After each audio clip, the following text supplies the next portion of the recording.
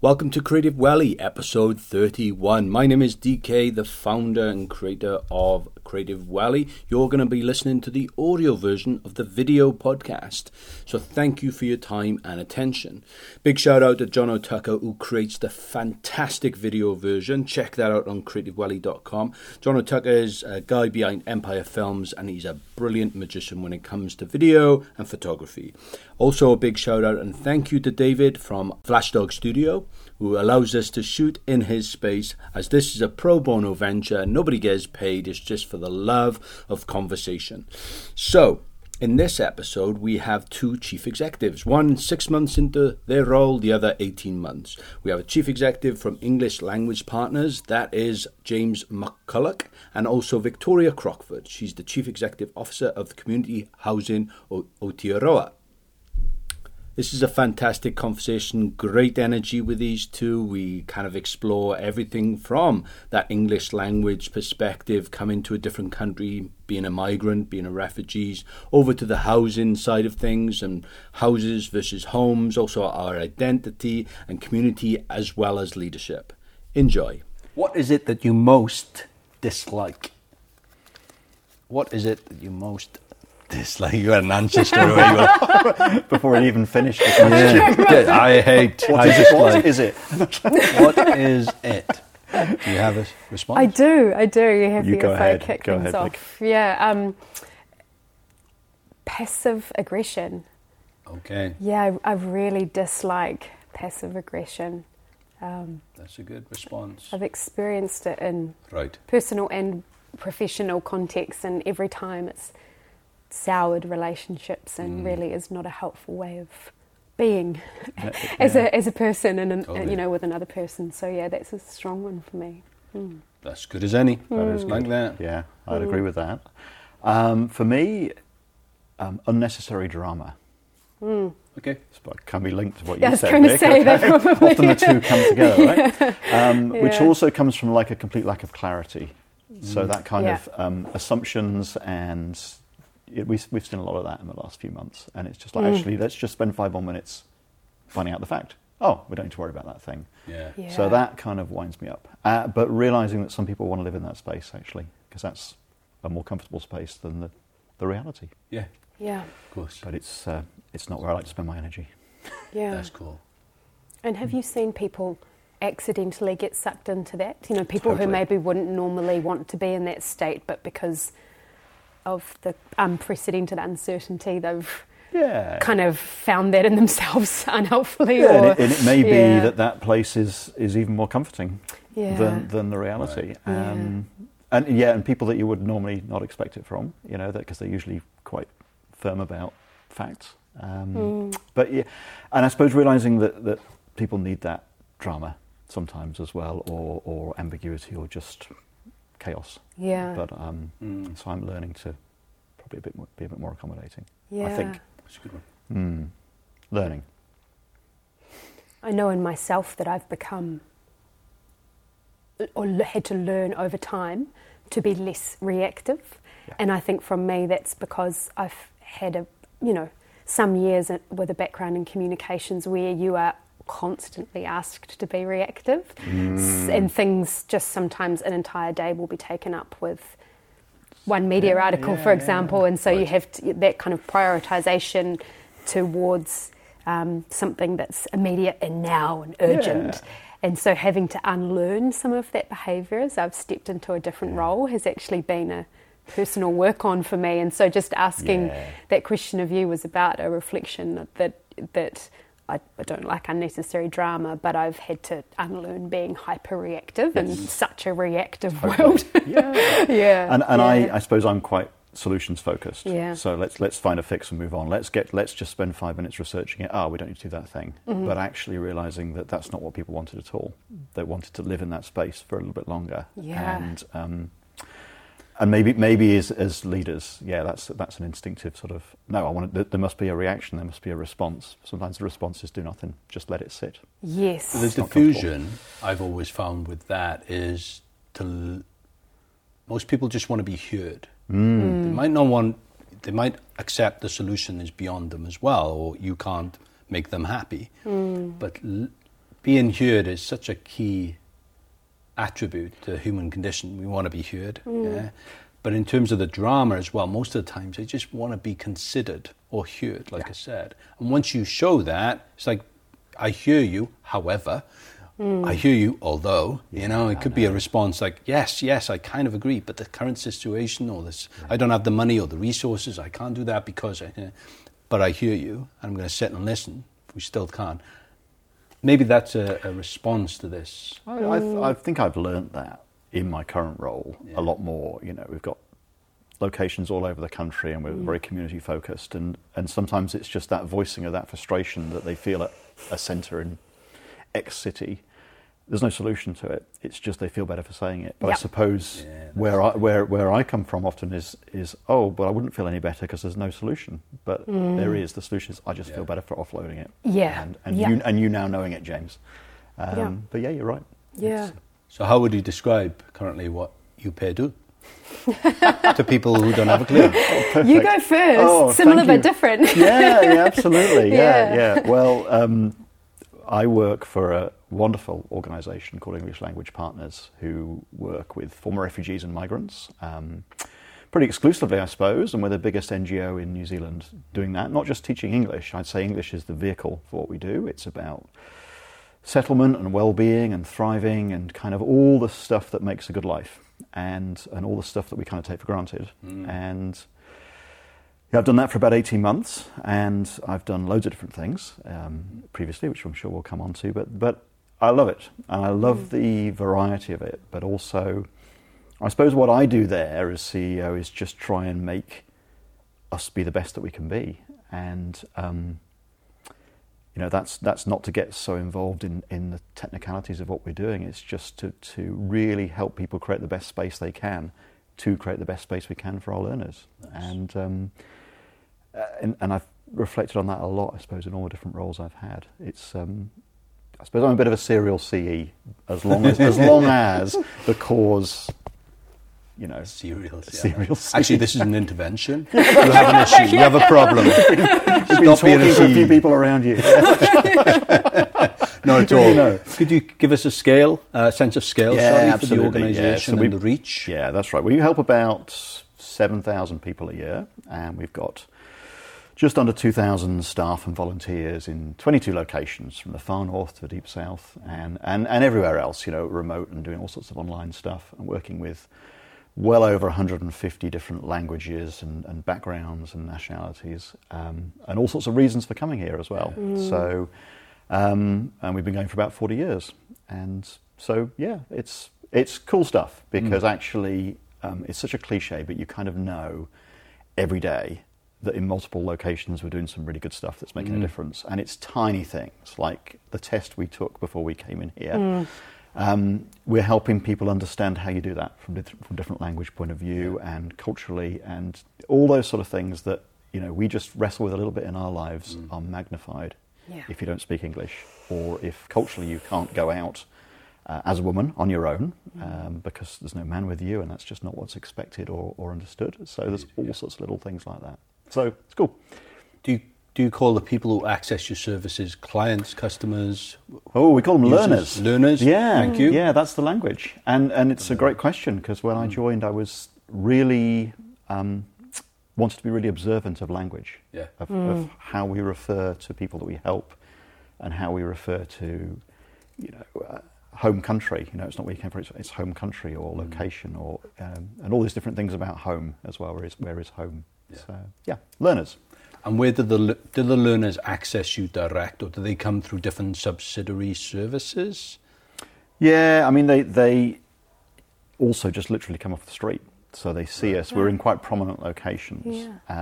We're always in a hub. We're always near to public transport, because that's really important. So people just sort of come across us. And the other sort of interesting thing since I've been there is we've had no real meaningful numbers of new arrivals into the country.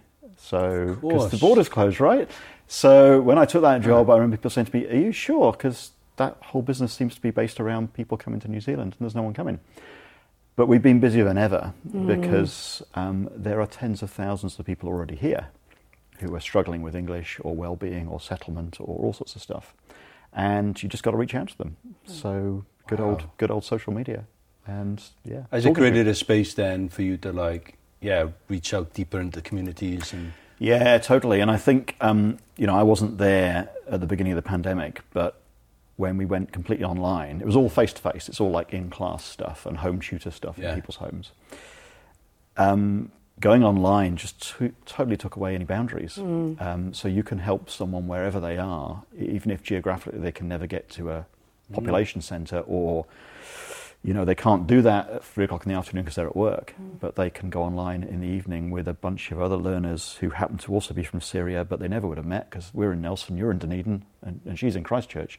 But then this little other community forms as well. So it's kind of cool. Yeah. So out of, I think I'm always careful when I say this, but I think probably COVID has helped accelerate massive change at ELP. And I kind of like that lack of choice as well, which is, because usually with change, the question is why. And it's totally taken away the why, which is, well, we just have to. Yeah. So it's been good. Great. Yeah. Well, and then over to you now. That's enough from me for now. Yeah, that's great. Thank you. I was just nodding away, and I've probably made unhelpful noises into the microphone, which I should have said I do. But because I can see so many parallels around the piece in terms of equity and why words matter, but also that sort of forced innovation, if you like, and what lessons we might be able to take forward. But I will backtrack to what I actually do before I get to there. So I'm the new-ish Chief Executive Officer at Community Housing Aotearoa. And I say new-ish, I'm 6 months in as of last week, I believe. I started 4 days before we went into our lockdown for Delta. So I've met my team in Auckland once, and I've seen about a handful of our 75 full member providers in person since I started my role. So I've really had to make my connections entirely online. So that's been a really interesting experience. In terms of our scale, we've got 75 full member providers and about 30 partner members. So our full members are usually regulated, registered community housing providers who will provide anything from progressive home ownership and partnership with developers to transitional and emergency housing oversight and partnership with Kāinga Ora. So we really offer a huge range of solutions, meet a huge range of needs in pretty much every single community throughout the country. And our partner members are organisations like councils who might have some community housing stock, if you like, or an interest, obviously, in social and public housing. We work in collaboration with Te Matapihi, who are the National Māori Housing Advocate, and with them we run Homeless Sector Support Services, which is a specific partnership between our organisations to provide the peak body services for those supporting people experiencing homelessness. So a peak body is a weird entity. Yeah, it is. People are like, what's a peak body? And then you say, an umbrella organisation, and they're like, and what does that mean? So I'll go into a little bit around what a peak body is, because they are an interesting part of our policy and kind of socio-cultural landscape, actually. So we provide a range of functions on behalf of our sector. So you can imagine that, like James, he's got a full range of providers around the country busy delivering their thing. So do we, and they don't necessarily have the time nor the resources to be submitting on changes in policy or considering, lobbying for funding or those sorts of things. So that's our role. They sign up to us and pay us a membership fee every year, and we are their voice. So we bring their voice to the decision-making table. We submit on policy, and we work really closely with government agencies on making sure they just get the best outcome possible out of whatever policy settings are going on. So that's the membership part, but we also have quite an interesting systems change part. In fact, we have a role within our organisation which is manager of systems shift. And really that is about looking at the broad landscape of the housing system and all of the settings, or you've probably heard the word levers, that go into creating our housing ecosystem.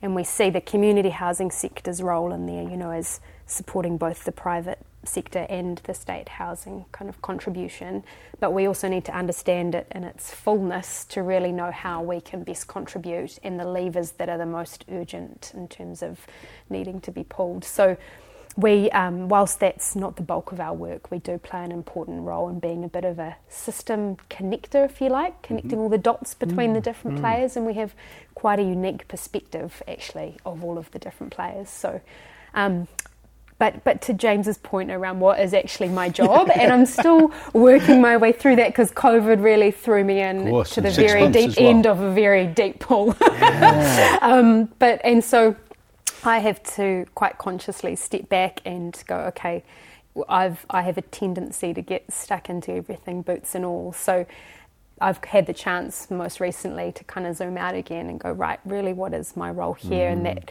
getting the best out of people, enabling our amazing team. There's only 8 of us and we're doing a whole bunch of stuff to deliver services all over the show, but do it with, enjoyment and well-being. Yes. And really just to connect people, connect our providers with government, connect government with the voices of lived experience, connect providers with each other. I think it's a really important role we have to kind of facilitate really positive relationships.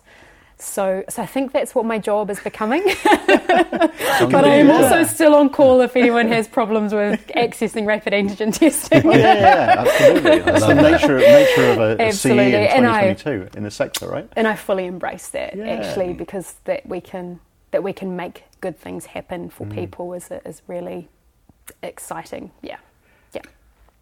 Like James, same question in terms of scale, in terms of reach, sorry? Yeah, so we're everywhere in the country. So of our 75 members, we obviously have a concentration in Tāmaki Makaurau because that's where most of New Zealand lives, but actually we've got trusts that have got 3 houses operating in very small rural communities, delivering they're the only social service and housing provider sometimes in that community, through to entities that have 2,300 properties spread throughout the country. Okay. Wow. So we service that whole range, and they are really everywhere. Yep.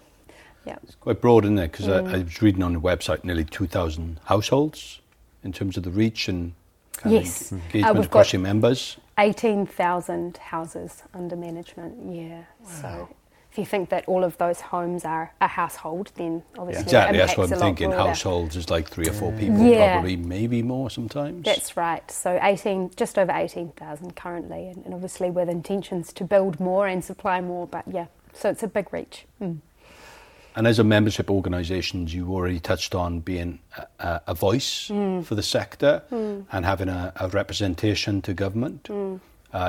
I know you're only 6 months in and you're probably doing a little bit of a branch and audit review of kind of what's going on and stuff. But in terms of that kind of approach that you take, there's probably a housing minister that you would very much keep locked in your sightlines and stuff. What is the approach? Is the government very open to having approaches from sectors such as also membership representation like yourself? I would say, I think that all governments, as I understand it, as I look back over the landscape of the sector, have understood the importance of the community housing sector. That manifests itself in different ways, and we've certainly got ambitions for further capital investment in the sector, for example. But I think COVID for me has been. I came from the energy sector, so a very different kind of sector. COVID for me has illustrated, I guess, not only the power of connecting directly with government, and the agencies are brilliant at showing up to our calls and providing support, but also the power of the community itself. I think that that relationship with government is really important, but actually the fundamental relationship is the networks created within the community itself. And now, as we move into a real national crisis mode with COVID, relationships are what it's boiling down to. Yeah. You can put those structures in place, but in the end, it's who you know and how you can get a hold of them, and that's really going to make the difference. Yeah. So I'm interested in both of you. How do you measure success? Like what metrics do you illustrate?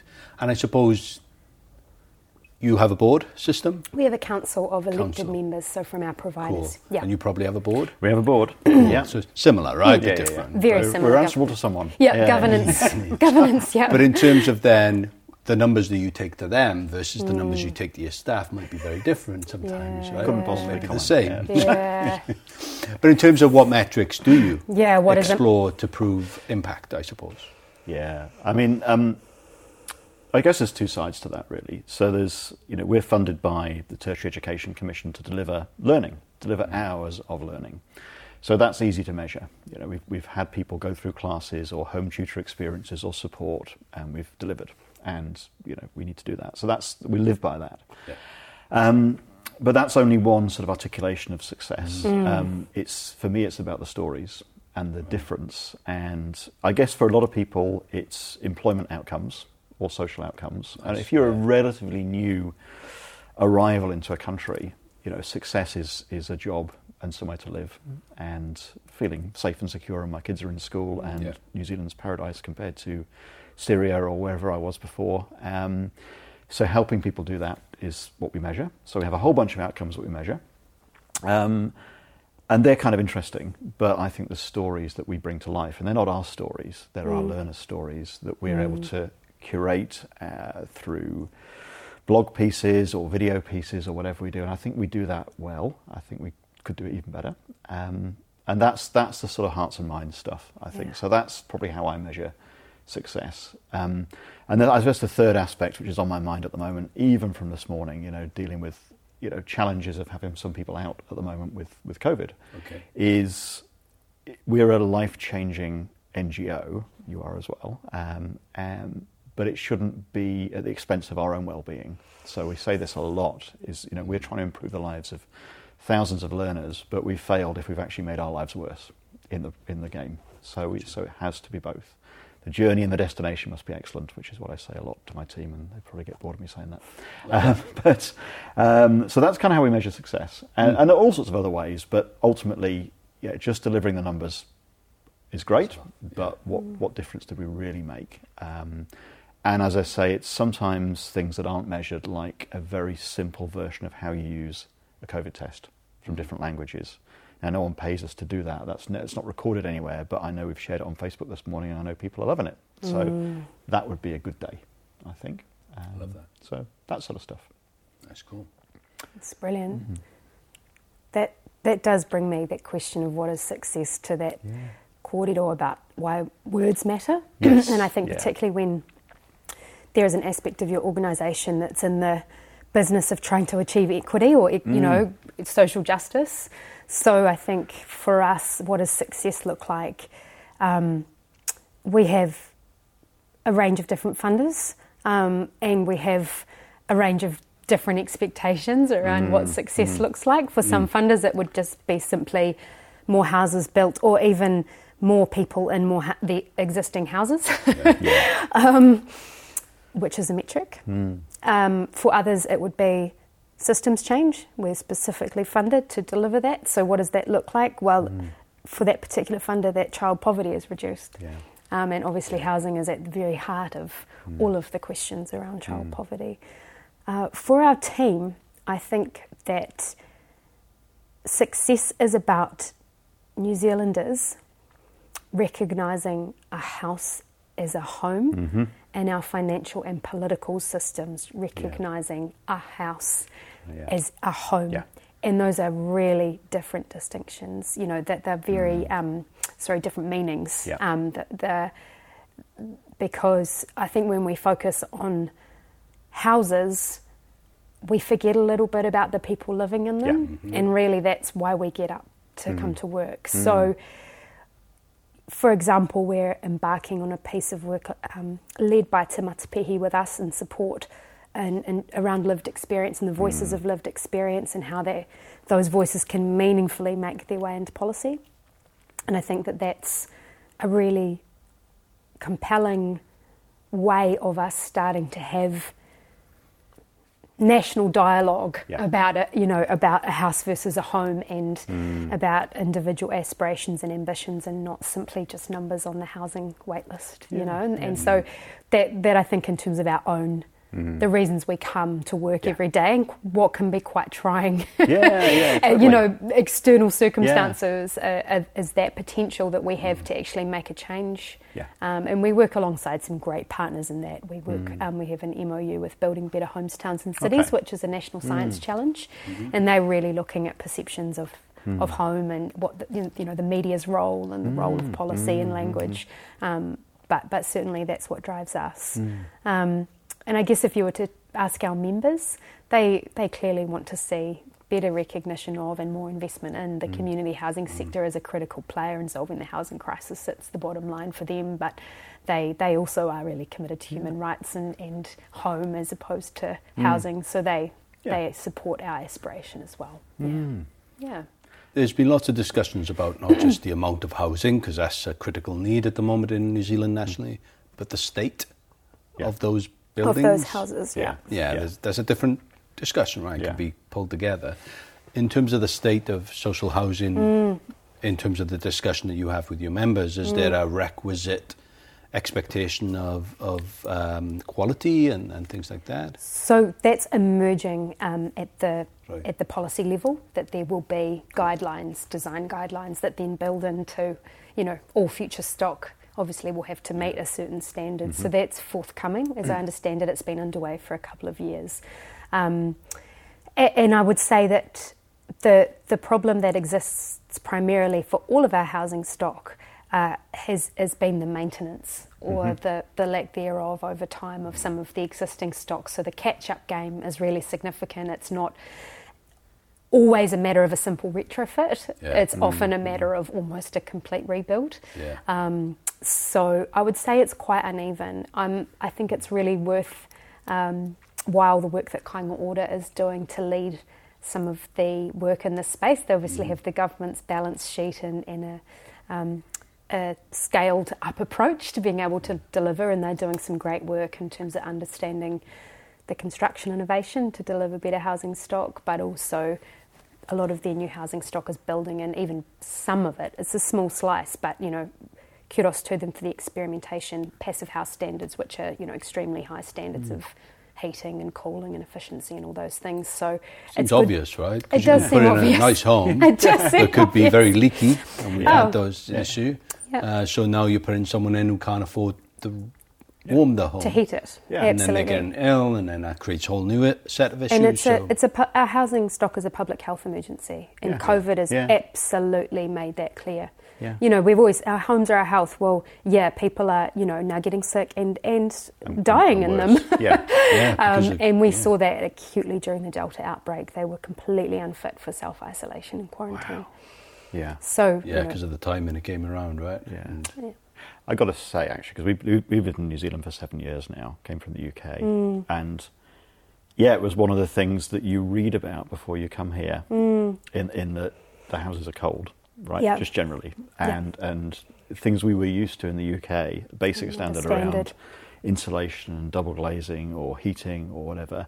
It's like, wow, okay. And we moved here in the middle of the summer, so it's like, it's fine, isn't it? It's always going to be great. It's nice and breezy in here. and then it got to about like Anzac Day or something like that. We're like, it's cold. I'm sort of careful about how I'm sharing this because I'm coming from a position of privilege. Having said that.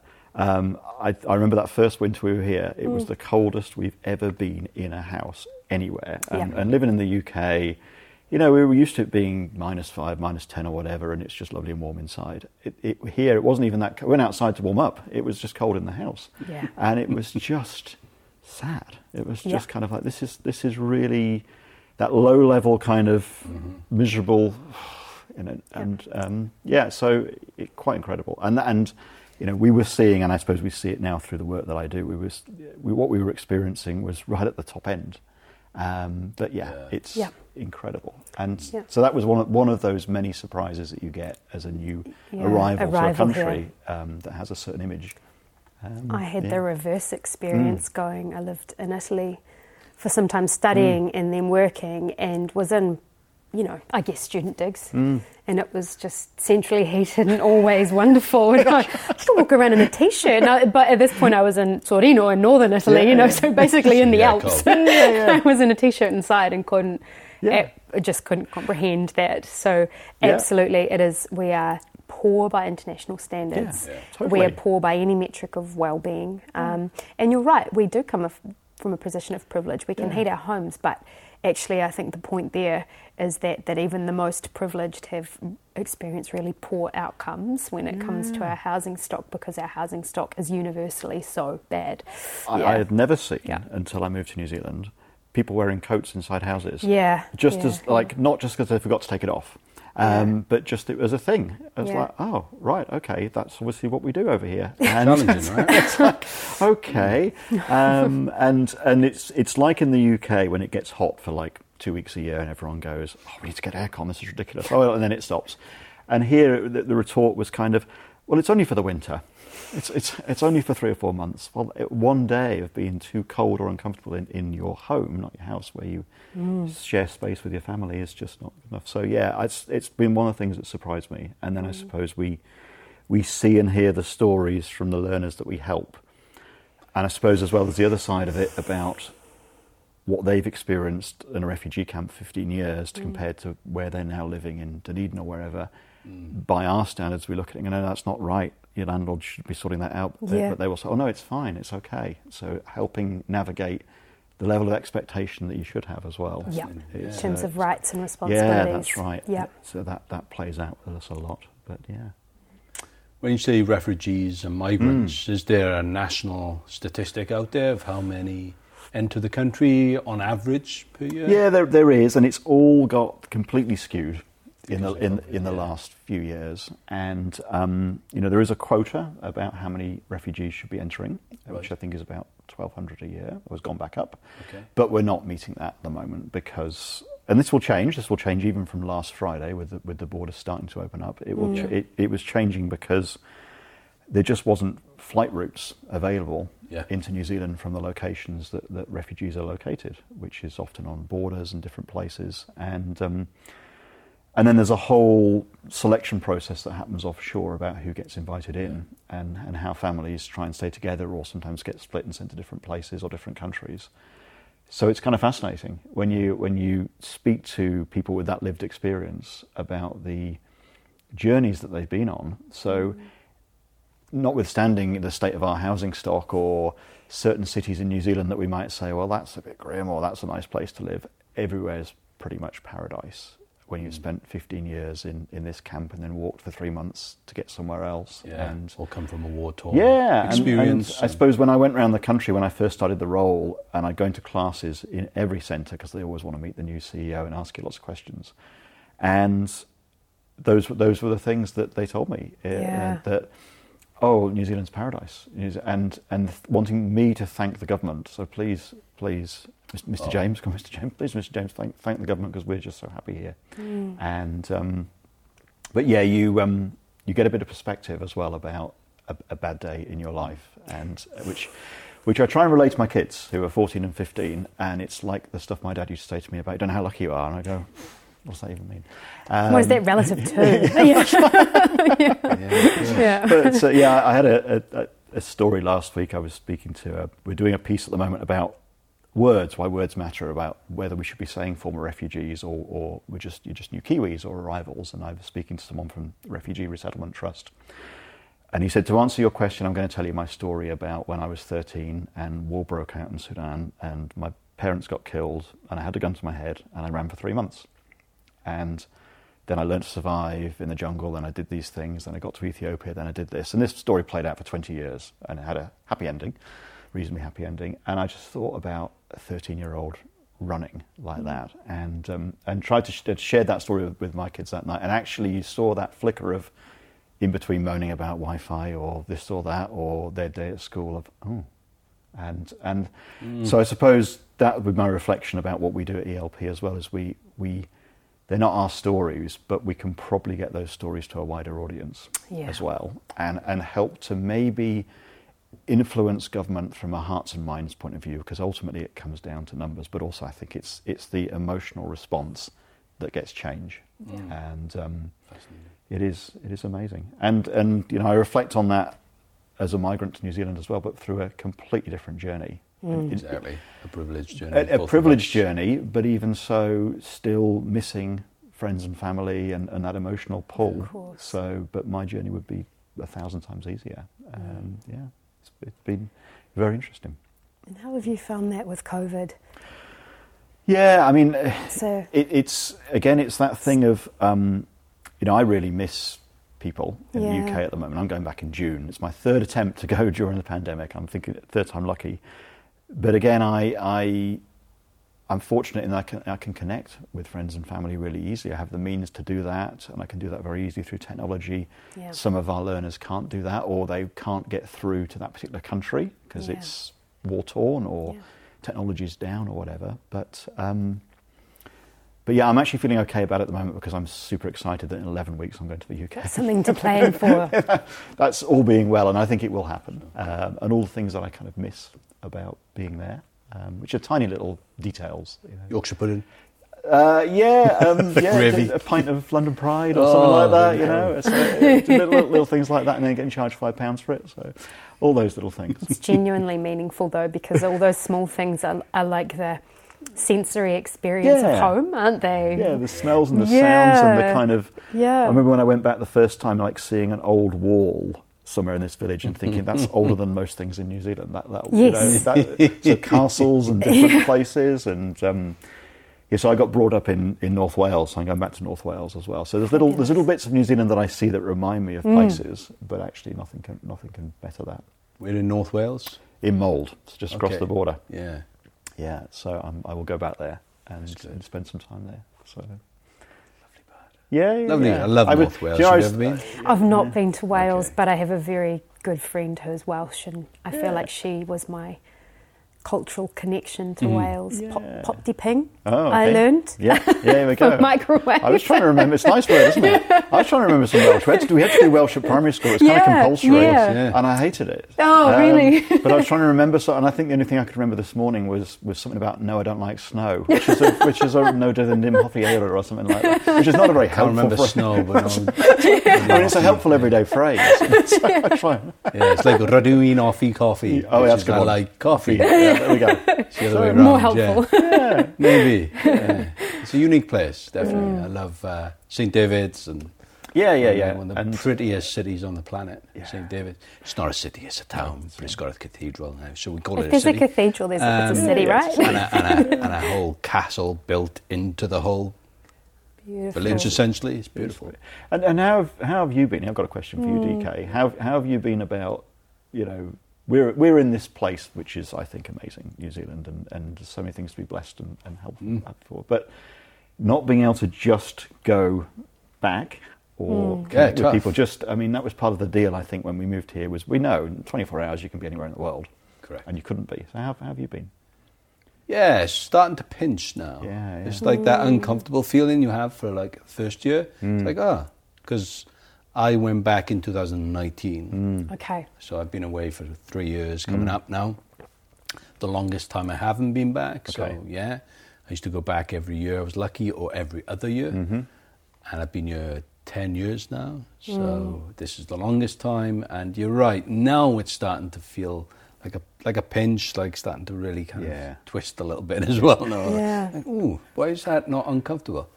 I haven't seen the valleys, and I haven't seen my family, my friends, and certain people in certain places, definitely. Because I grew up on a side of a hill. That's why Mount Victoria is good for me, because it's kind of a little bit of a hill, and I like going up and down things. So it's odd. It's an odd kind of... So there's a word in Welsh called heriath, which is hard to translate out, but it's like a nostalgia for something that's not really real, but is still an emotional response to it, and a nostalgic response. So heriath definitely sums it up for me, is what I'm feeling and how I'm kind of definitely think about it. I have a yearning. Yes, I hear you for completely. a place and a set of people and an accent as well. It's nice just hearing your accent. Actually, it's just lovely to be in your company hearing that. Appreciate that. But I feel that yearning for place, actually. Is certain people, but there's also a lot of places that I want to go and spend some time on my own. And one of them is going back to where I went to school in North Wales. For no particular reason, I'd just been thinking and dreaming about places I walked or cycled as a kid, and I'm like, I just want to go and do that again. Yeah. Probably I'll scratch that itch within about 2 hours and go, oh well, go somewhere else now. Yeah, but I know what you mean about like there's an oddness to being from, I think, the UK because of that depth of history, the empire, the colonialism, all that wrapped up. Yeah. Also with me and they would be class systems and stuff like that playing. There's this real messiness to being from the UK because, you know, I would say I'm Welsh rather than British and stuff like that. And all these other things going on. However, the place as well is significant. I remember going to America, one of the first times I was in America, and we were I was with my folks and my bros, and we sat in a beautiful Silver Bullet diner in Miami. Those beautiful silver... Like on the movies, right? Yeah, like what you just imagine a diner to be. So cool. Waitress came over on roller skates. Kind of, close to that. And then the waitress was exuberantly American. Welcome. And very enthusiastic about us being there. Picked up, we were not from around there, started talking to us and said, couldn't get her head around Wales until we mentioned Tom Jones. Got it then. Right, Tom Jones, I got it, right. Because when you say Wales, most people go, there we go. Yeah, and then she Tom Jones, Catherine Zeta-Jones. All right, yeah, there we go, all the Joneses. And then she started talking about the history of the design of the diner and getting really enthusiastic about it. And it was cool, right? But she was talking about this has been here since 1967, something like that, and getting really into it. But she did kind of keep on labouring the point a little bit until my dad piped up and said, where we grew up, within 10-mile radius, there were 3 castles. And that's quite significant in terms of our history from a perspective of thinking about length of time. Yeah. So when you talk about like 67, it's kind of like, cool. Yeah. That's it. But you're right, I grew up in a terraced house, mining village house, so terraced houses, brick. And I think that was built in 1912, 1914, the house I grew up with, which my parents still live in. So again, a lot of where I grew up was in a place, a lot of these houses weren't around. It's kind of a different sense of time then. Yeah, so I understand what you're saying completely. Yeah. So I went to school in England, but I lived in Wales. So I went across the border every day, which is no big deal really at all. But it kind of is. When you go to school in England, they go, "Oh, you're from Wales," you know, and just get all that. It was just all those stupid jokes, you know the ones, and it's just it's and having a Scottish name. Yeah, it's quite confusing, isn't it? Be like, So it's just hearing your accent, and I've been listening to a couple of these, of course, before this. It's just like, that voice. Yeah, I need to go back. And it's a different accents around Wales as well. Yeah, there is. It's just like when you travel in Italy, you have different regional accents, right? Yeah. And in Wales, we have like a very, Valleys accent and very Cardiff accent, and then North Wales is almost got a touch of Scouse in it as well. I think Liverpool. Depends where you are. Yeah, if you're right on the edge. Yeah. Anyway, there we go. I wanted to ask you a question, completely unrelated. Yeah, but it pinged up early on that you've just done 6 months. Yeah. As the CE. Yeah.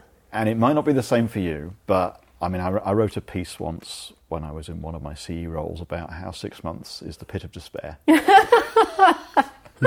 Might or might not be, just putting it out there.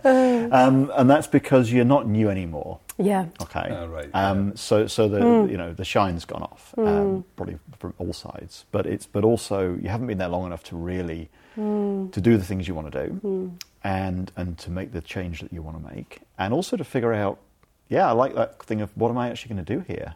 Yeah. And the weird thing about a CE role is you can do anything. Yeah. Actually, you can design it yourself.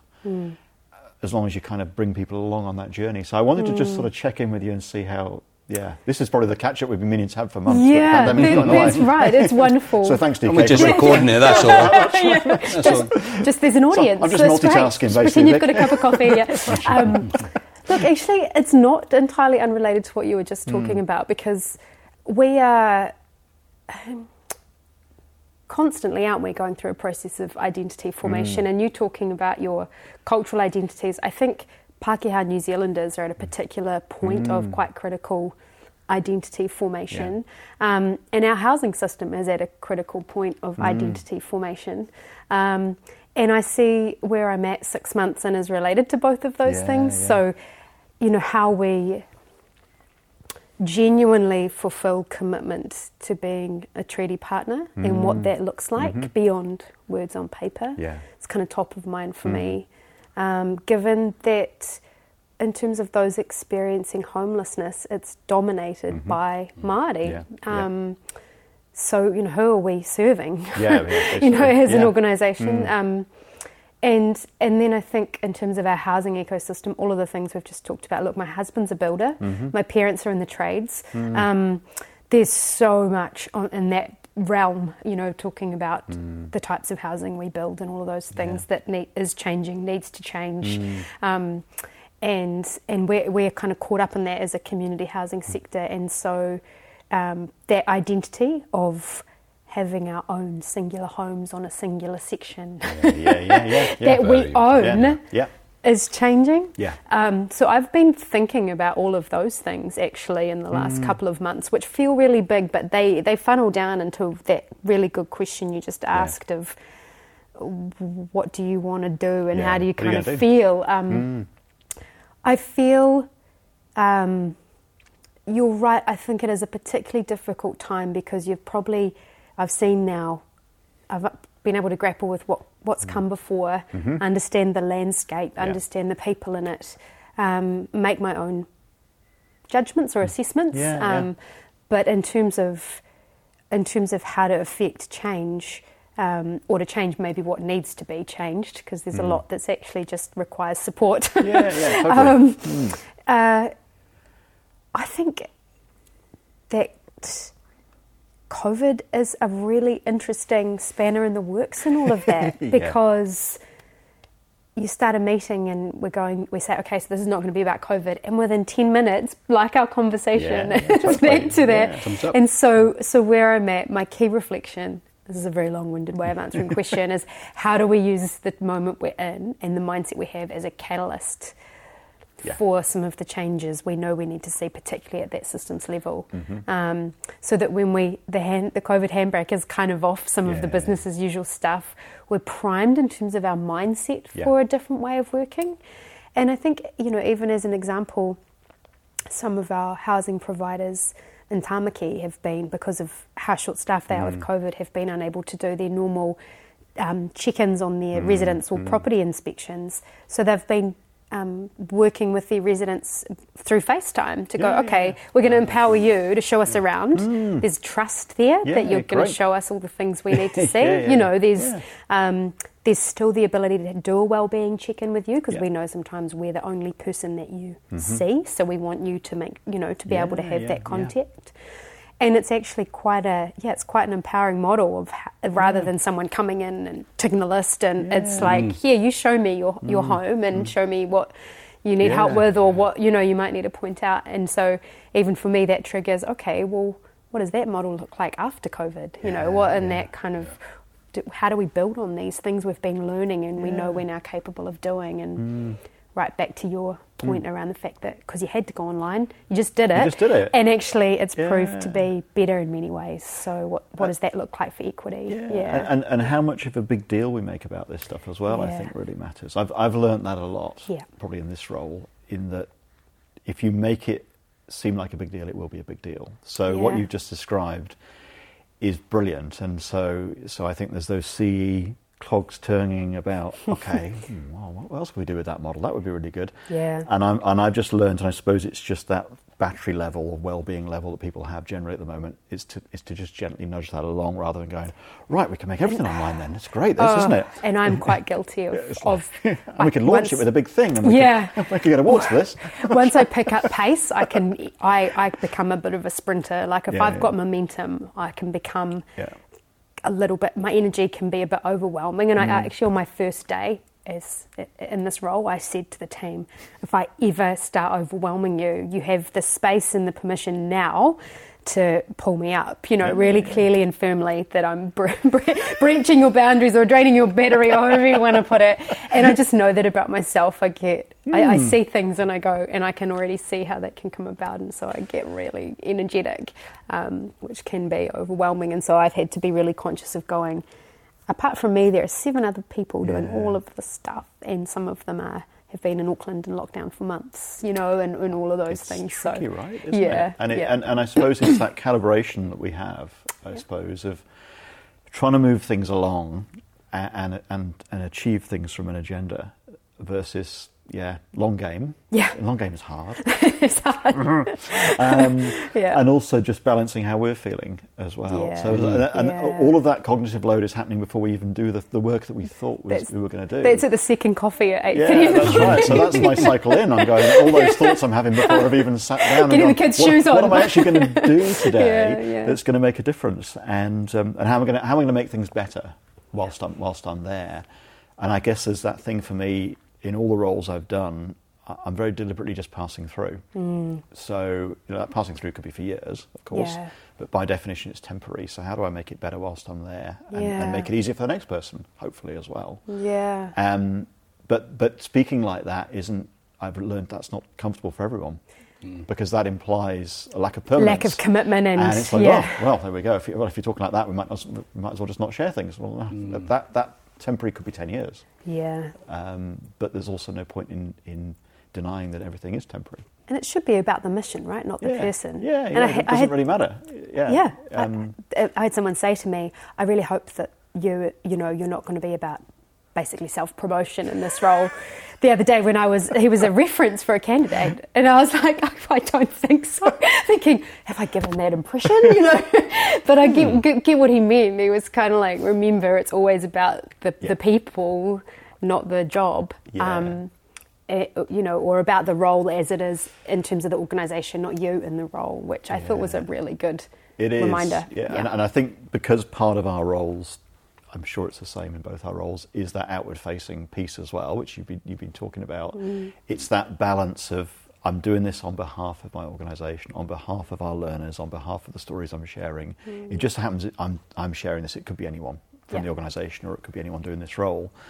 But and I think it's having those trusted people around you, as you said. Tell me if that doesn't feel like the case. Tell me at any time. And it's an interesting one. But I'm also interested in not what you're doing at the moment. Both of you have a kind of a deeper history, a checkered past. Oh, that's right. I had a life before this job. Remember that? I think they call it a portfolio career. Oh, okay, that's right. Thank you for that. That's what I frame it as when people ask me, so what have you done? Okay, sit down. Well, what haven't I done? Yeah. But it's interesting, both your routes to where you are. Yeah. Because if you actually remove your title and your positions at the moment, you wouldn't guess it. And that's not a detriment to where you are. That's just interesting for me. Yeah. And I'm wondering, in terms of reflecting back where you are now, how has what you've experienced informed what you're doing? Or is this as much as a surprise to you? And sometimes it can be, right? It's like, shit, I've grown up, I'm adulting, I've got a proper job. It's like, what happened? That used to be fun. Now I've got Netflix and my job. On a good day, on a good day. That's all it is. I like that. Yeah. Wow. I've done all sorts of things, right? I know. So I was a gardener, I was a landscape architect, I was superintendent. Superintendent, I love that. So I guess there is a kind of common thread which is about helping people, and it's kind of community focused. So they're all roles that I think mean something. So if I was describing it around the kitchen table or was with friends or whatever, people would get within a couple of sentences, oh, that's a cool thing. Whereas I've got friends in roles at the moment, even after they explain it for half an hour, I'm going, I really don't know what that means. I can't get that. Yeah. So I was going to be an accountant. And this was in Mold. This was in North Wales, right? So I was about to go to Liverpool Uni to do that. Okay. And I had a summer job as a gardener. And I just loved that job. This was just in Mold, right? And summertime, it's a great time to be a gardener. Yeah. Wow, I wish I could do this forever. And I had a great careers officer when they sort of existed and were really around help. She said, oh, you can actually study this. You can do it as a thing. Horticulture. Okay. So I switched and did that, and then I did landscape design at Leeds Uni, and then I worked for years in local government, because most times you work in local authority if you manage parks and recreation and that sort of stuff. It was cool. It was really good fun. And then when I was about 27, I saw a job which was superintendent of parks and gardens for the City of London. I was like, wow, this is the job. I'm going to do that just before I retire. So I'll apply for it. And this is how long ago it was. Someone said to me, well, for the price of a stamp, you can find out. Price of a stamp, wow. So put a stamp on, and posted it off. And I'm going to cut a long story short, but I thought, I won't get an interview. I won't get the job. But at least I can phone up and say, what do I need to do for the next 20 years to get an interview for a job like this? And I got the interview and got the job. So it must have been some sort of admin error, but there I was. You put 2 stamps on day one. So, that was great. So that was like an amazing thing at age 27. Suddenly had 150 staff. That's huge. First event we did was the Queen's Golden Jubilee. We did all the flowers for that. I remember taking my mum round. There was the throne. There was everything set up for lunch the next day. And I remember my dad saying to me, actually, how the hell did you end up doing this? There's some sort of error.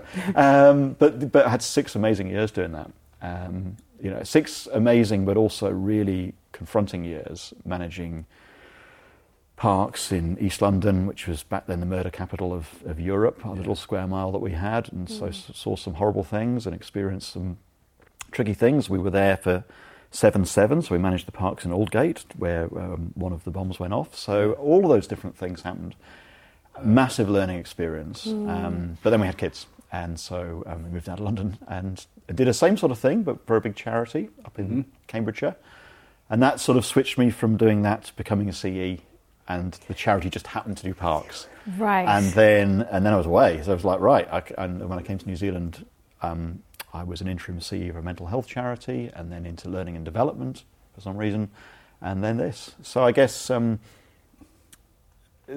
answer is just always say yes. If there's something that sort of appeals to the heart, the head just generally follows. Yeah. So had some amazing adventures. So what brought you to New Zealand, a job or your missus? So my wife's family from New Zealand, although her mum and dad live in the UK. But all of her cousins and uncles and aunts are here. We've got more family here than the UK. And we just came here a few times when it was the 2 of us and loved it. And then we came here with the boys 8 or 9 years ago when they were quite tiny, 4 and 5, and had the most amazing Christmas because it's sunny, isn't it, right? It's like, this is paradise. It's almost like this.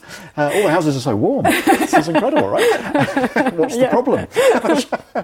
And we decided we wanted to live here. And I remember we made that decision as a family, I think, on Boxing Day, and I think it was my youngest then said, I said, the thing is about moving here, you have to leave everything behind and make new friends. And he said, that's all right, I'll just make new friends.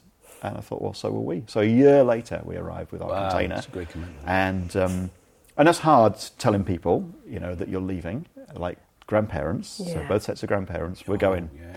And actually my brother had just left 3 months before that to go to Brunei so my mum's got 5 grandchildren, all grandchildren went offshore. So we all left, but my parents have been great. They've been out here a few times. So, but for us, it was I got a great sort of sense of spirit of adventure from my mum and dad. They were 10-pound poms. So I was born in Australia. There's another story for another day. So they got it. They were like, no, you've got to go and just do this thing. It will be amazing. And for our grandchildren, it will be amazing as well. So that was the story. But that's great. I joke about that. I say that to my team sometimes that, my background is in landscape architecture. Of course it is. It makes me perfectly qualified to work with refugees and migrants. I mean, what else would the background be? But I think it's going back to that serial CE thing, which is as long as the cause resonates, it doesn't really matter. Yeah. I can get into it and try and help some people along the way. I love that. Anyway, that's a long answer. Well, let's hear about that. That's a wonderful answer.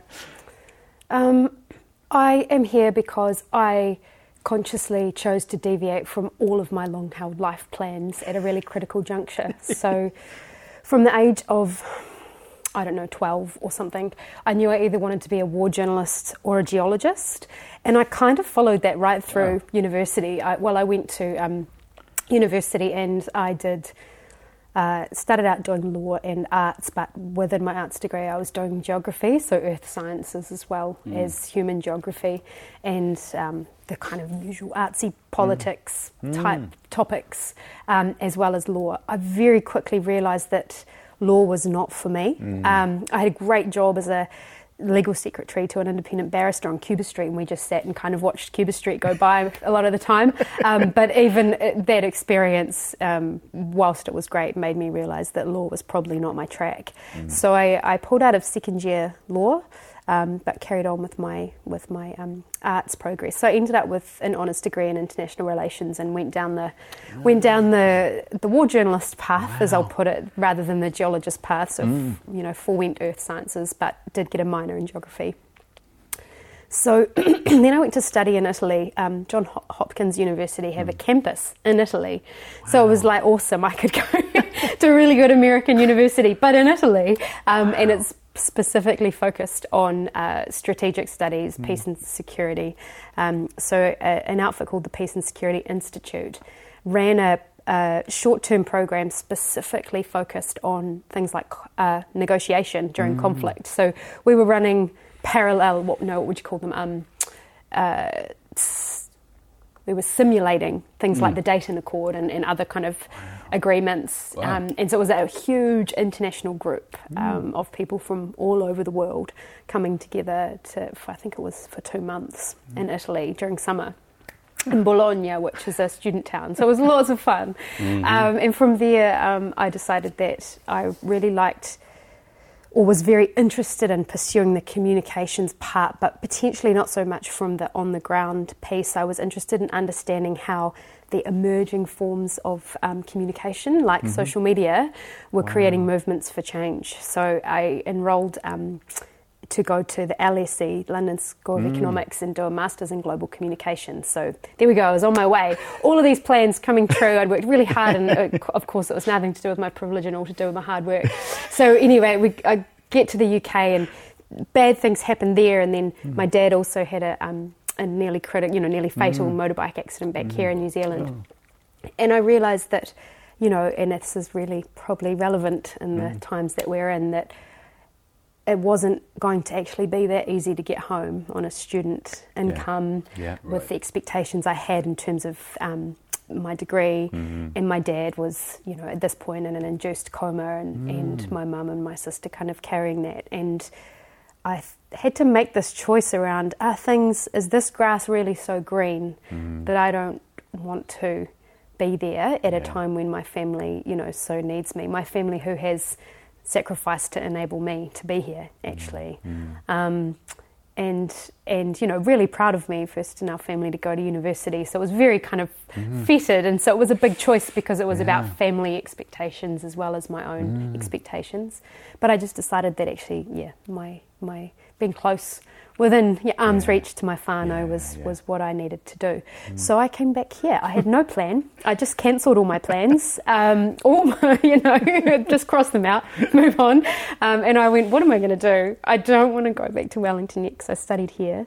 I could get into the policy world but it wasn't where I knew I wanted to be at that point. My friends were doing really well there, but it wasn't me right then.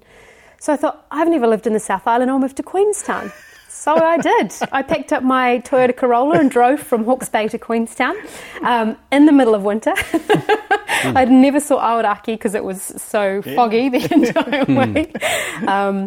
And I worked there in risk management for the screen sector. So I worked in the film industry, and we were looking after primarily US productions travelling overseas. And so my bosses hired me because they were like, geopolitical background, we're often writing security reports, and we actually managed security teams who were looking after talent on the ground.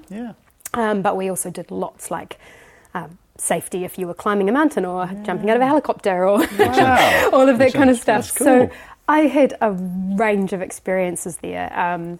I worked on a Bear Grylls production in Wanaka and met Bear and all his team, some of whom were interesting. I supported Anthony Bourdain's team going to post-revolution Libya. We managed the security team that looked after him there, and had a little bit to do with his immediate crew. So obviously was, really saddened when he died. We looked after survival shows, all of the ones you can probably think of, reality shows. When I was 8 months pregnant, I was the risk manager for something called Born in the Wild, which is exactly what it sounds like. Okay. So it was this, but it was this amazing thing because I could live in Queenstown and kind of actually heal, is how I would put it, and go heal or reconcile with the fact that, all these plans, that was done now. And I'd made a choice, and this is the path I was on. So path. I've never really made a plan since. I met my now husband. We had a kid. He's a local. We hung out there for 7 years. I freelanced and ended up working again in communications quite a bit, but also a little bit in housing in Queenstown, which was my first connection into housing, and met some fantastic people there working towards a change for Queenstown in terms of economic diversification and conversations about sustainability and those things. And then I ended up working for an electricity retailer startup, Flick Electric, as their comms manager. Their chief marketing officer had mentored me in a program, and when the role they realised they needed the role, she said, "Would you do this for us?" And I said, "Can I do it in Queenstown for a year?" And she said, "Yep." Love that. So, we moved to Wellington, and so a year in from there. So that's how I ended up in the energy sector. But frankly, I realised quite young, by the age of 23, that the best laid plans are often need to be completely thrown up, torn up and thrown out the window. Totally. And I think being able to embrace and adapt has actually stood me in really good stead for the role I'm in today, because I've just been able to flex but not break, I guess, when it comes to all of the different things that have happened along the way, kids and juggling and change and all those things. And it's out of necessity, isn't it? It's like actually because we have to. And I suppose I found that when we moved here, that I need a job as well. That there's lots of things that I was doing in the UK that I might have liked to do, but part of the attraction of coming to this country is it's a lot smaller. It's 60 million less people. Well, that's great, because it was really annoying me that it was really busy everywhere in the UK.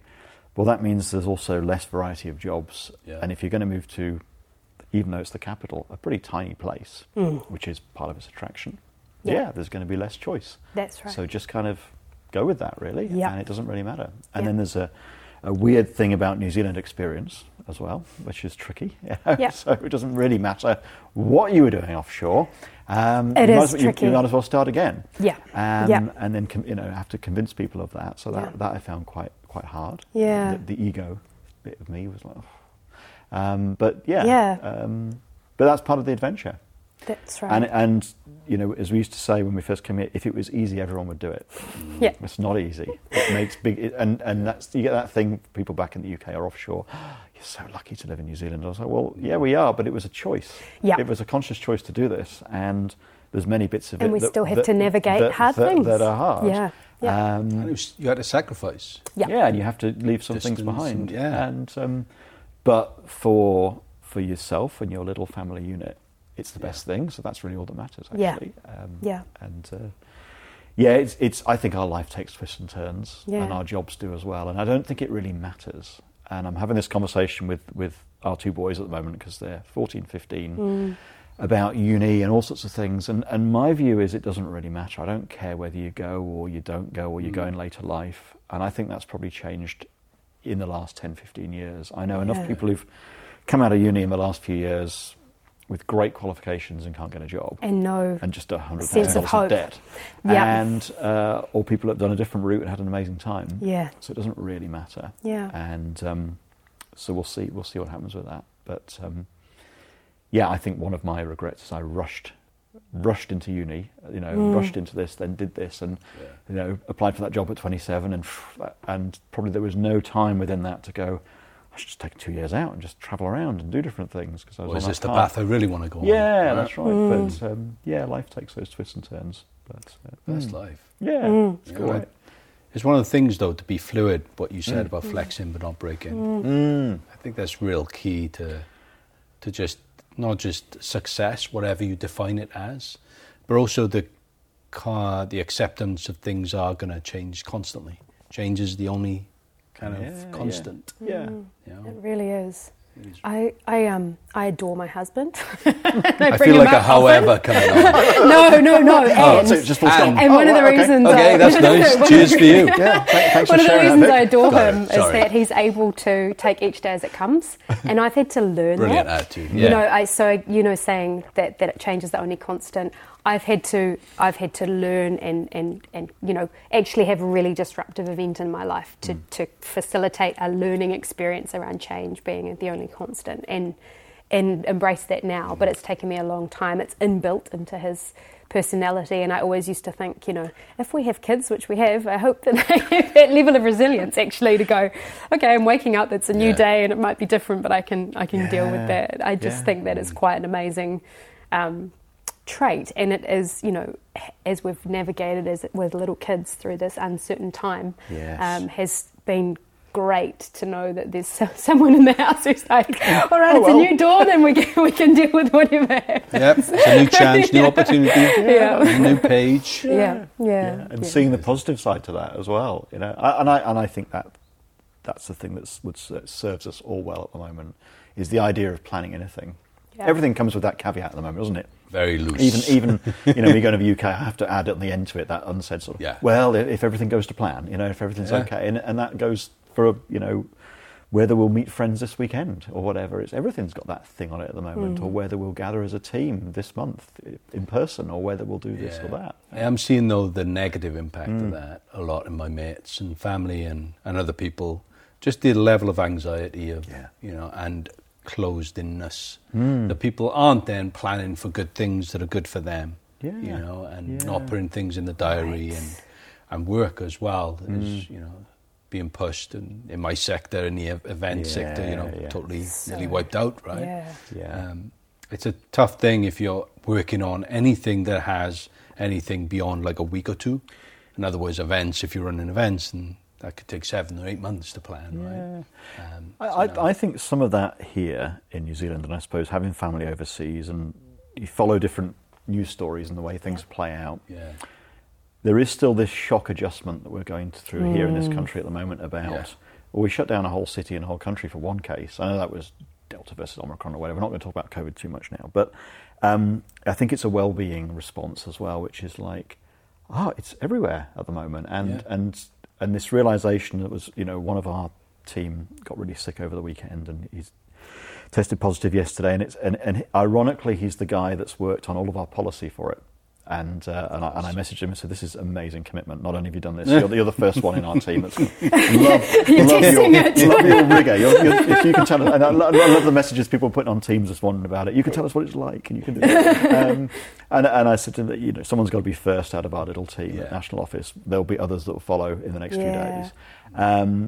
But it was remembering, of course, that despite all the news about it, it's also an illness, and he's feeling really horrible. And the people that I know have got it at the moment have been in bed for a week, and it's like, we've been conditioned to think kind of, it's going to be bad. Oh no, it's not that bad. But it is also, you know, who wants a bad cold? But it's just all of that thing about, I think it's all happened so fast. And then if you overlay that to the fact that, I suppose, where we're both based, because we're both in that same building, across the road there's been unbelievable and amazing things, and all sorts of confronting things happening in the last 3 weeks as well. So I think we all just need a bit of time just to, you know, and where are we? We're just at the beginning of March. So it's like, whoa. Yeah, it's like those memes that kept going on around social media. Like every couple of months there'll be a meme going, so who had, you know, violent protests at the parliament, or who had Russia invading Ukraine for the bingo, right? The future bingo stuff. And you're like, everything seems to be a surprise. And I hate to quote a Russian dictator in effect at a time like now, but the quote from Lenin is really apt. You know, sometimes it takes a decade happens in a week, and sometimes a week happens in a decade. But certainly, it feels like decades are happening in weeks right now. That feels really apt. That we're in early March, and we're grappling with, societal disruption in multiple forms and a shake-up of the global world order. And we're in a newsfeed cycle that is so constant that it's so hard to escape from in one form or another. I want to ask you a question about that.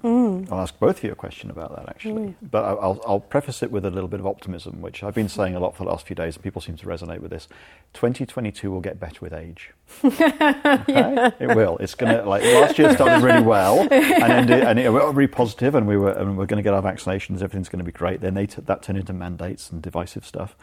I think last year got harder. I think this year started really hard, but it will get better and better. And being in New Zealand, the best thing is we're rewarded with a summer right at the end of it as well. So it's going to be great. It's going to be a great year, eventually. But I suppose, how, particularly sort of 6 months into the role, I'm 18 months in, navigating that kind of well-being thing.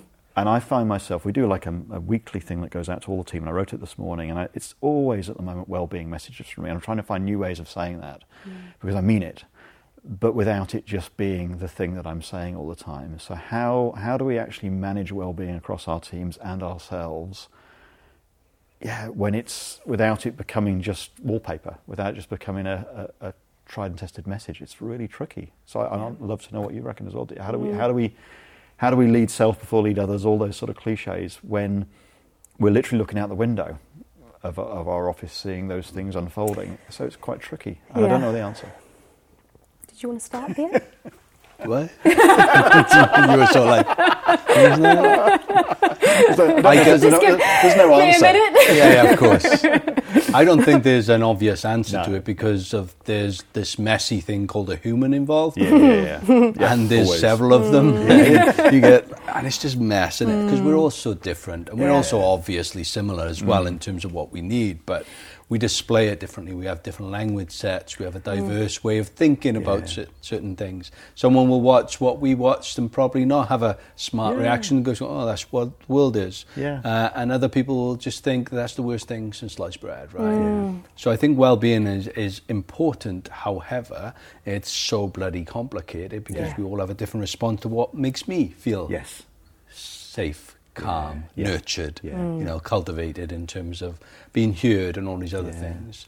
So for me it's quite simple. It's just I want to be heard, I want to be seen, I want to create a space that I can play, because play is important for me to learn and create and things like that. Other people don't need that. They need what you are doing, which is to write them stuff, to lead them and show them this good news, that's going out there. There's beautiful sites now popping up just featuring good news, or this week in science, what we've learned, what we've achieved, what we're getting closer to, stuff like that, and throwing that into the mix. People need, so become more of a curator of good things and feed them with, balance it, I suppose, there's a reality of what you just described with things, and it's just like, that's the reality. We're not turning away from that. However, it's not the world, because even this isn't it. Important experience for me, again, in a room with people that I want to sit down with, versus as well, also holding in the back of my mind the anxiety of maybe travelling back to the UK again this year. It's like, it's a bit scary because, so it's messy. It is. I don't think there's one answer, so I'll embrace that messiness. Over to you, Vic. No, I like that, embracing the messiness. I guess I would completely agree. It's actually really hard, and it's hard not to sound rote. I even said to the team on Friday at our weekly retrospective kind of meeting, look, I'm going to sound a bit naff here, but we're going to have enforced positivity today. We're only going to talk about the things that have gone well. And you can talk to me after about the things that didn't go so well that I might need to help you with. But no, I think two key things for me, and I learned one in particular from a really, really great leader that I had at a previous organisation, and that's transparency around where you're at. I always say to my team, I'm going to share things with you within the bounds of reasonable communication, but I don't expect you, if that's not you, to share them back. But here's where I'm at after my morning with my kids. Here's where my kids are at because there's COVID at the school. And a sense of like, I've got all that stuff going on in my life too, and there might be things in there that you can relate to, and that that give you a sense that you're not alone. And transparency as well around the expectation that we just simply are making it day by day at the moment, and that's okay. That's okay. You know, as your Yeah. boss, I do not expect you to deliver because I just know actually right now some days might just be like if we've given extra COVID leave, and I'm like, actually, you might feel well after day 5, but you might want to take 5 to 10, just like going, whoa, I'm just going to stay in bed, you know, just I'm gonna adjust recover in every to sense, this, in you know, every that's sense, right. yeah. And I think the second thing is we have a mix of faiths in our, even our very small team, or spiritual practices. Okay. So recognising those and taking aspects of those to build into the way our team functions. And I joked the closest thing I've come to a faith is stoicism, and share a love of that with my husband, so we can at least kind of relate to. But even then, like building in thinking and practices. So sharing words, sharing recipes, karakia, you know, all of those definitely. things. So we're quite fortunate that in a very small team we've got all different approaches to that, so we can share and kind of build knowledge. But I found that quite grounding, even sharing karakia or prayer or words that are about breathing. You start the meeting like that and you go, okay, actually, yes, That's good. breathe in and out, that's good start, we can go from there. So Always keep breathing, right? Always keep breathing. just that's keep right. breathing. And create that Otherwise you space lose for up. yourself. Yeah. I think, thank you, both of you, because I think it's about constant experimentation, isn't it? You know, there's things that we sort of throw out there as leaders and colleagues and friends that sometimes resonate, and there's things that don't, and you sometimes think, oh, that seemed to help people, I'll do more of that. That seemed to do the opposite, won't do that again. But it doesn't really matter, because tomorrow's a new day. You know, But I also want to celebrate the idea that you keep doing it, because probably you don't get the feedback that it is having a good impact. Yeah. You get it like weeks or months later. Exactly. You know, when you bump into someone and they said, "Oh, there was a thing you wrote last year that was really funny, Really or resonated, it's or that right, okay, I didn't know." And I think you have that actually with kids sometimes. I mean, we've got 2 teenagers, and you don't know what stuff goes in, but then a few weeks later, one of them quotes something back at you said, and you're like, "Oh, yes, you were listening. That's so good." But it also reminds you that you have that precious audience all the time, and I think there's a silly badge that goes with CE. The first time I was ever a CE, I had a great coach in London, and he said, "Oh, people will now talk to you differently." I said, "Well, why?" "Oh, because you've got that stupid title now." And it's just that thing. And I guess what current times, even recent times, like last week, today, does as well is brings back in that human factor, which is always there. Which is, I'm struggling with this today, or I felt pretty scared when I walked to work this morning, or we're hearing that noise from across at the Parliament, the protest and the occupation. That's quite confronting. And we had an experience, I think, in our office with all sorts of different nationalities, all sorts of different backgrounds, but the team members from China found the protest really difficult because this doesn't happen. They do happen, but they don't end well.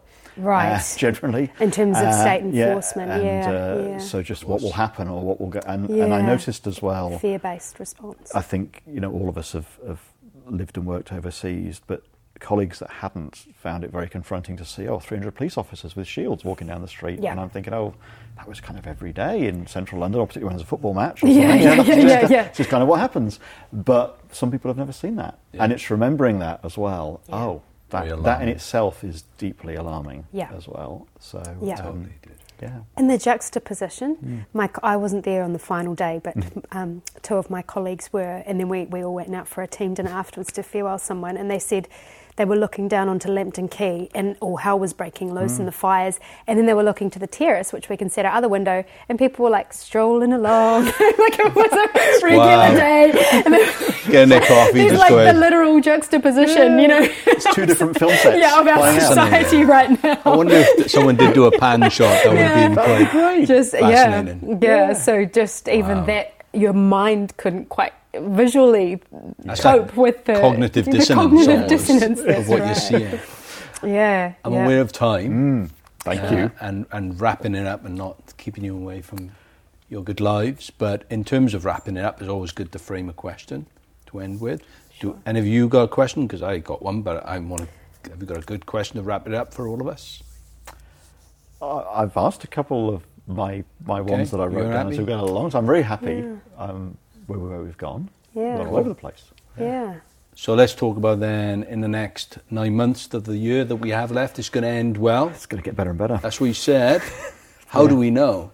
When we come to Christmas at the end of this year, we look back and go, yes, it did end well. James was right. I hope so. What does that mean for you, though, individually? I think that just means it's about experiences.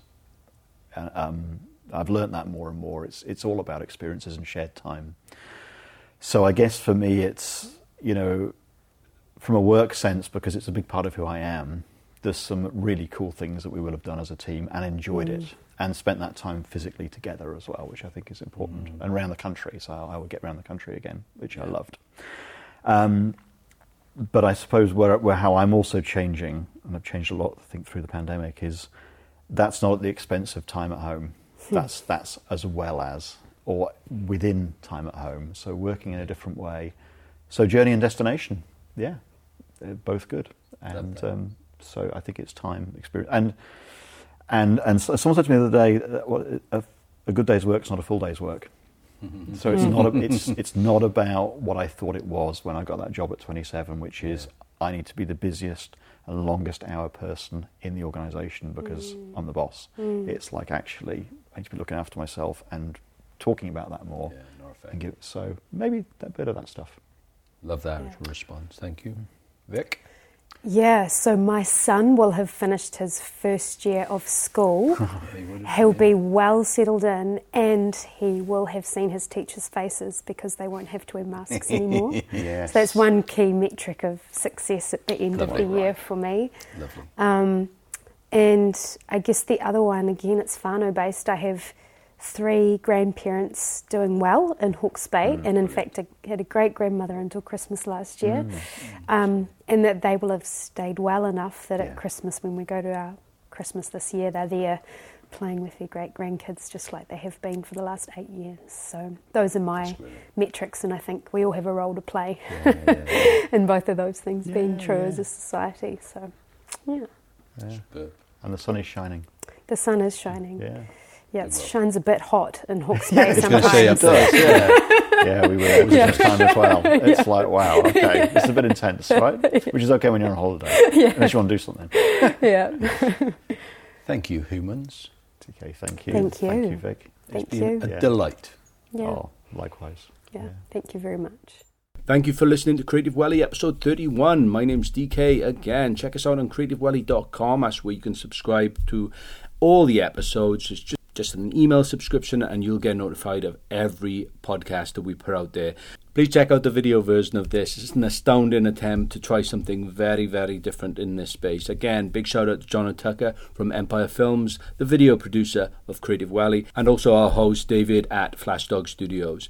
Keep having courageous conversations with bold humans, and we'll see you next time.